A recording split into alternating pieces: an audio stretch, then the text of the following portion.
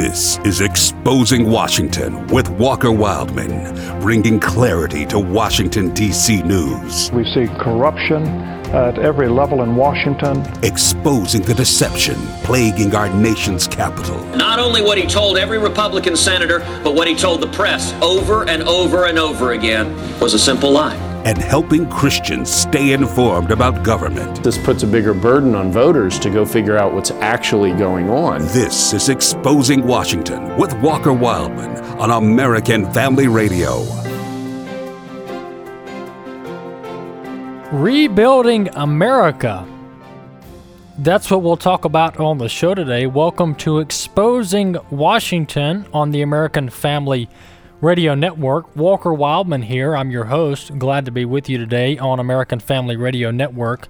You can always check out our website, afr.net. That's afr.net on the World Wide Web. Also, you can always catch our podcast on wherever you listen to podcasts. Just type in Exposing Washington, and you can download the podcast on your phone, tablet device. However you listen to podcasts, just type in Exposing Washington, and also you can listen to our podcast on our website. As I mentioned, the website is afr.net. So various ways to keep up with the show. Lastly, we're on YouTube. Just type in Exposing Washington on YouTube. That's our channel name, and you can watch the show once a week there on YouTube. So various ways to keep up with the show, and I hope you'll do that. Do one of the things that I mentioned. Today we're going to talk about what I'm calling the rebuilding of America, and we're going to talk about three institutions, three important areas to rebuild. First would be the family, the traditional family as outlined in Scripture. We'll also talk about the military, why it's important to rebuild the military, and also why it's important to rebuild the economy. And if you'll notice as we go along today that the political left in our country, the liberals, if that's what you want to call them, they have assaulted each of these three institutions for decades now. This isn't a new fight. This isn't a new battle. And the political left has assaulted these three institutions, the family, our military, and the economy. They've assaulted them with one goal in mind, and that goal is power. The goal here is power on behalf of the political left. So the first area that we're going to talk about today is the left's war on family. The left's war on family. And people who are way more versed on this than me might disagree with this. I'm sure there's varying opinions about when this war on the family started, but we can all agree on one milestone, and not a milestone in a good way, in a bad way. One tipping point in this battle for family, for traditional biblical family. The tipping point was in the 1970s. In the 1970s, we had the beginning, I believe specifically it was 1975 out in California. We had what is now known as no-fault divorce. And you and I know that there is no such thing as no-fault divorce.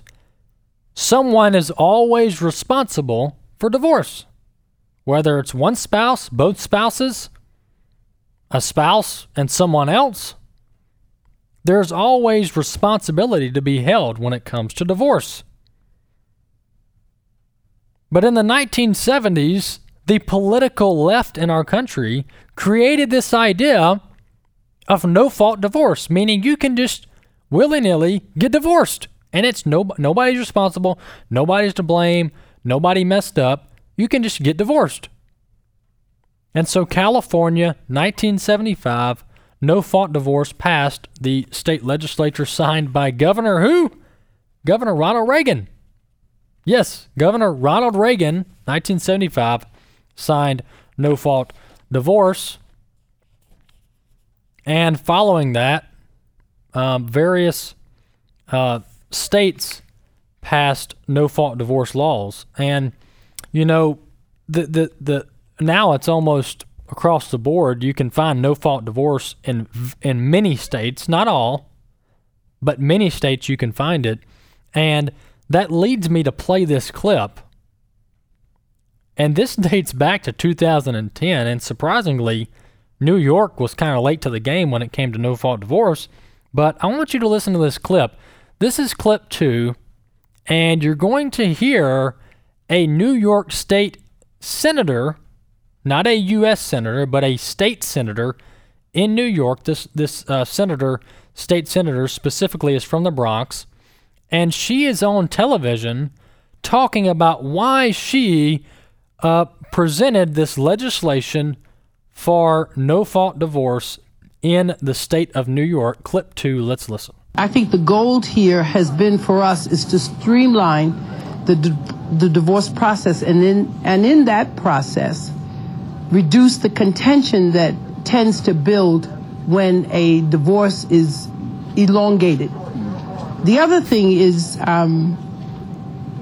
also the amount of money that is lost on the part of couples whenever divorce is extended, and the emotional hardship, I think, which is probably even greater.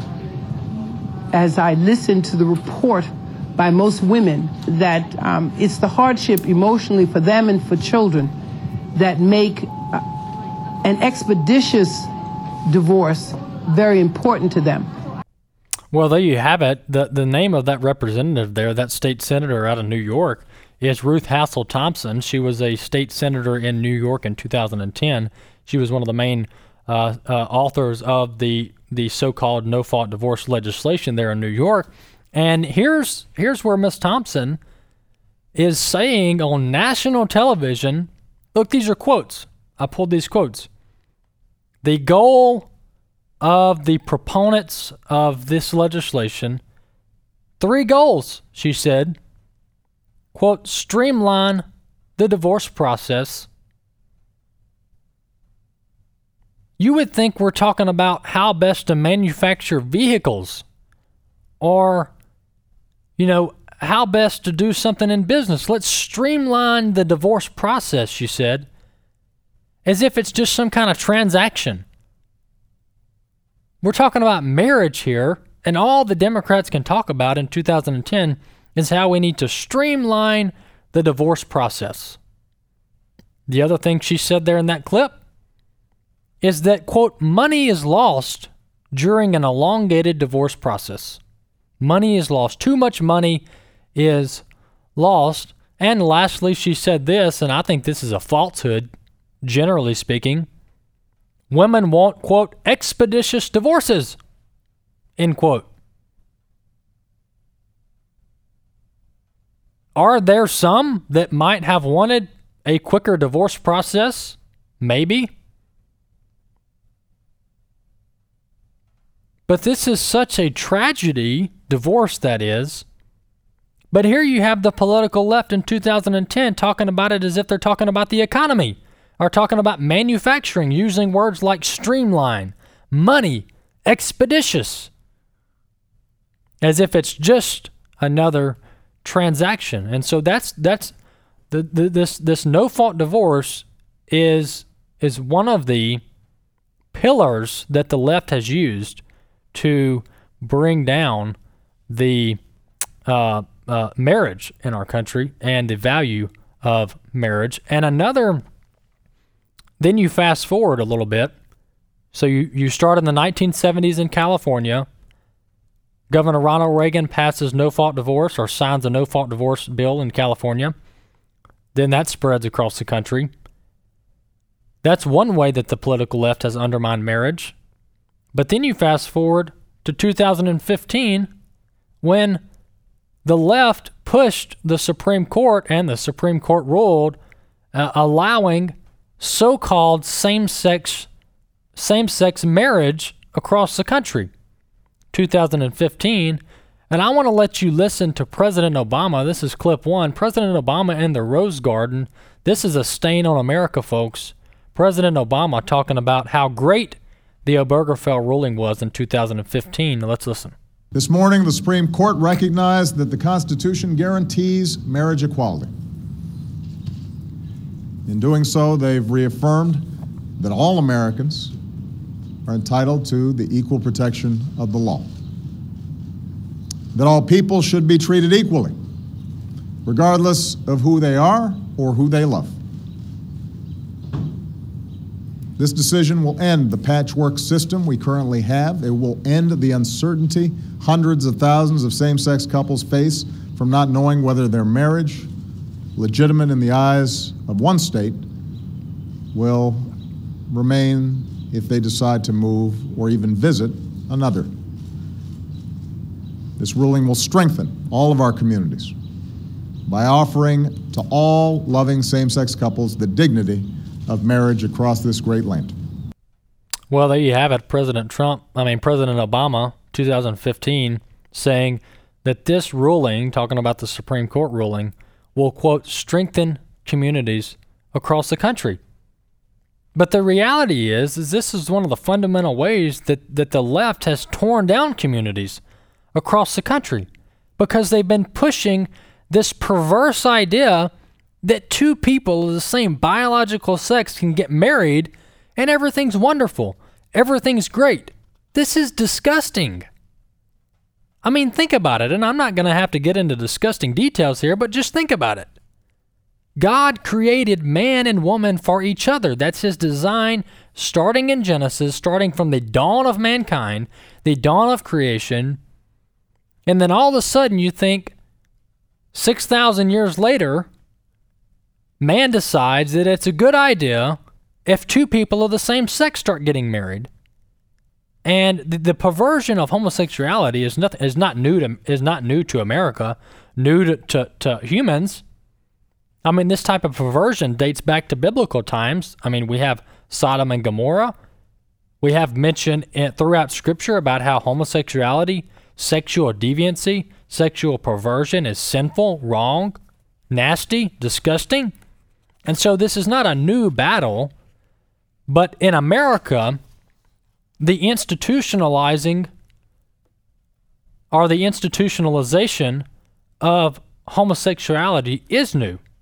It is new, hence the 2015 ruling by the Supreme Court, so-called legalizing same-sex marriage across the country.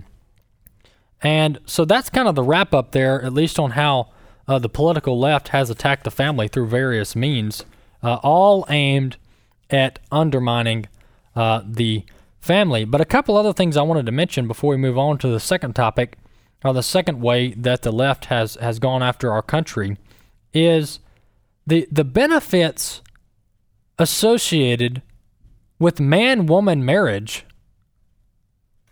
are evident. They're clear. There's no debate on the positive benefits to man-woman marriage.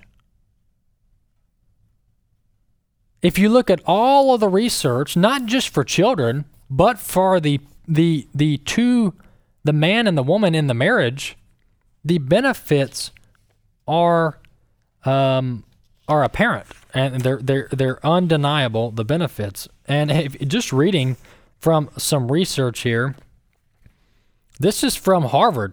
This is from the Harvard Health Publishing website, so the University of Harvard. And this fellow wrote an op-ed.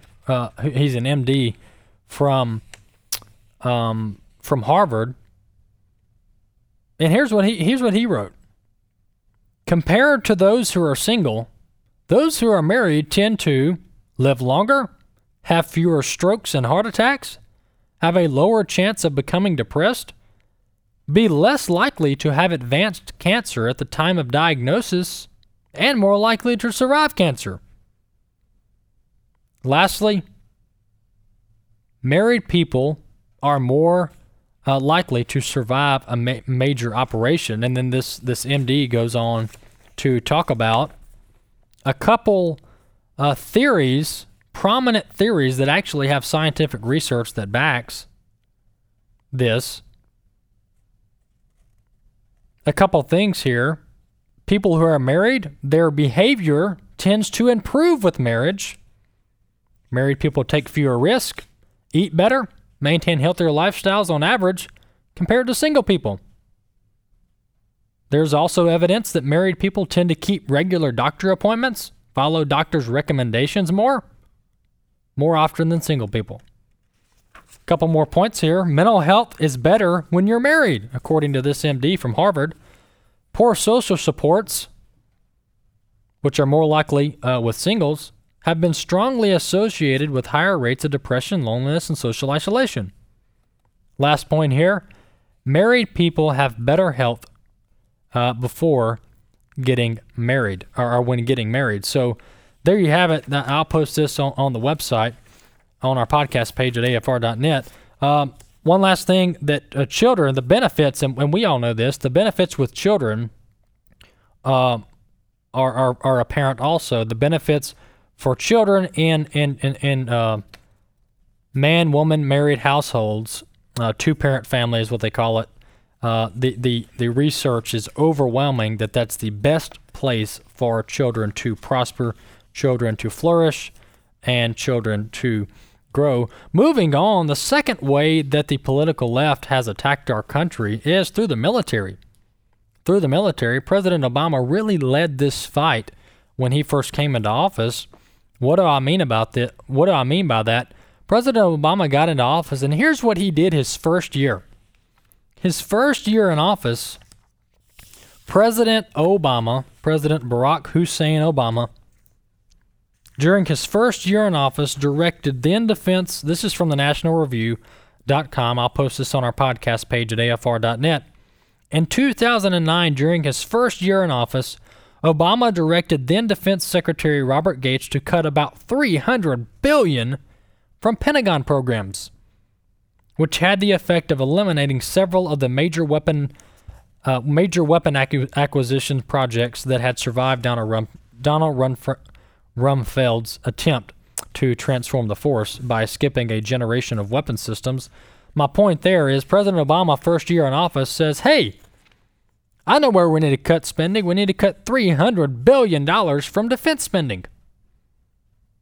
He doesn't come in and say we need to tighten down on welfare spending, on domestic programs, on wasteful spending. We need to cut down on the bureaucracy in Washington, D.C. We need to put a freeze on hiring of federal employees, which President Trump has done, thankfully. But President Obama comes into office, and his first priority when it comes to money is to gut the U.S. military's budget by $300 billion. By $300 billion. President Obama went on in 2011 to suggest another $400 billion in Defense Department reductions. And this led to something called the Budget Control Act of 2011. And some in Congress tried to tout this as a fiscally responsible legislation aimed at curbing spending, reining in federal spending. But this Budget Control Act of 2011, all it did was undermine our military and weaken our military. Because here's what the legislation did in 2011, signed by President Obama, passed by Republicans and Democrats in the U.S. House of Representatives, passed by Democrats in the Senate, some Republicans, signed by the Democrat President Obama. Here's what this Budget Control Act of 2011 did. It jettisoned any attempt to limit federal spending on entitlement programs, which are the wasteful ones, and it capped defense spending for a decade. For a decade. And then President Obama a couple years later, goes on the road.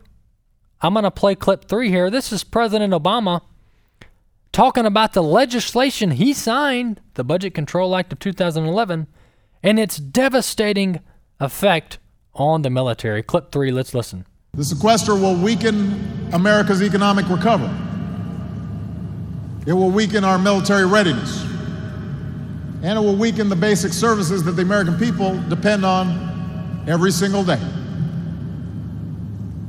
Already the uncertainty around these cuts is having an effect. Companies are starting to prepare for layoff notices. Families are preparing to cut back on expenses. And the longer these cuts are in place, the greater the damage. Well, there you have it. That's President Obama. A couple years later, after signing the Budget Control Act of 2011, President Obama goes out on the road talking about how bad the sequestration is. Well, guess where the sequestration came from? The legislation that you signed 2 years back. And that's why I think this is all a setup. This is all a game, and it's all aimed at one thing: depleting our military. And this was in our face. It was happening, and it's like nobody knew what was going on. Here's what President Obama said going back to 2011,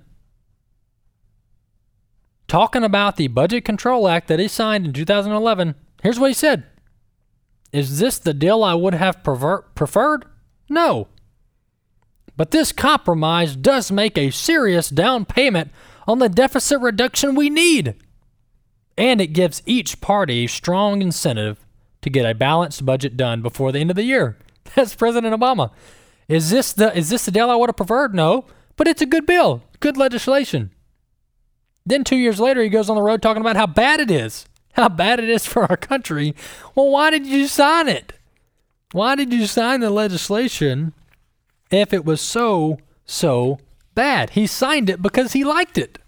He signed it because he knew it was going to gut our military. That's why he signed the legislation. I mean, putting this puzzle together is like a piece of cake. President Obama comes into office and says, I want to gut $300 billion in defense spending. 2 years later, he signs a bill that guts billions in defense spending. And then 2 years later after that, he goes, this is horrible. This is bad for our military, bad for our economy. Well, Mr. President, you're the one who signed the bill. And so I have no doubt in my mind that the political left has been, their goal, one of their goals amongst many, has been to undermine American strength on the world stage. And this lines up directly with their agenda, their public agenda of shaming America. The political left always talks about colonialism and how America's, the big bad brother and we're responsible for slavery and all this bad stuff, and capitalism's the devil, and we're committing war crimes overseas, blah blah blah. Well, this lines up perfectly with their agenda of shaming America and making us look weak on the world stage. And so there you have it. President Obama helped or really led the charge to gut the U.S. military. A couple other things I want to talk about are the last topic, but within this we'll talk about a few things, is the economy. So we have the family, the military, and the economy. We've talked about how the political left has undermined the family through so-called no-fault divorce, through the perversion called homosexual so-called marriage. We talked about President Obama's war on the military, gutting the military, which President Trump thankfully is rebuilding. And lastly here, we're going to talk about the economy. And this is not just an Obama thing. This has been going on for decades. And that is operating under horrible trade agreements. Horrible trade deals with China, Mexico, Canada, various other countries. This dates back to the 90s, the 80s and 90s. But various presidents, both Republican and Democrat, have allowed our country to remain in these horrendous trade deals that only help and stabilize foreign countries, meanwhile gutting manufacturing and jobs from our own country. And President Obama was no different during his presidency, allowing the status quo to reign. President Obama also led the war on coal. And remember, in 2015, Hillary Clinton is on the campaign trail. It may have been 2016, early 2016. But Hillary Clinton was on the campaign trail running for president. Thankful she didn't win. And she said, we're going to put coal workers out of work.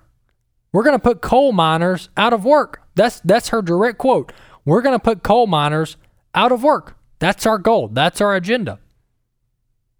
And just another way to undermine the American economy.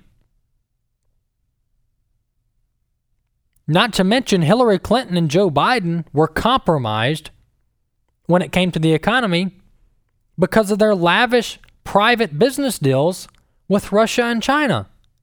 Hillary Clinton, Russia, hundreds of thousands of dollars given to the Clinton Foundation. Vice President Joe Biden, his son, Hunter Biden, striking billions of dollars worth of business deals with Chinese firms who have connections to the Chinese government. So much of the Obama administration, they were compromised when it came to putting America first.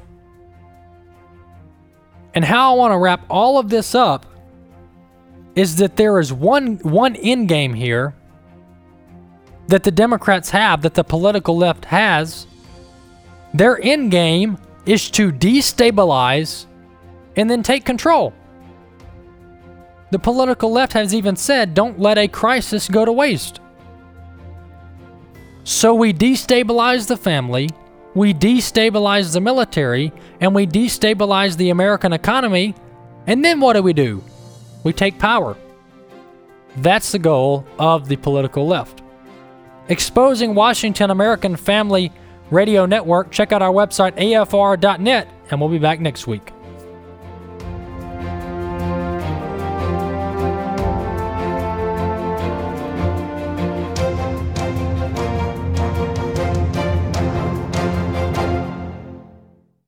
The views and opinions expressed in this broadcast may not necessarily reflect those of the American Family Association or American Family Radio.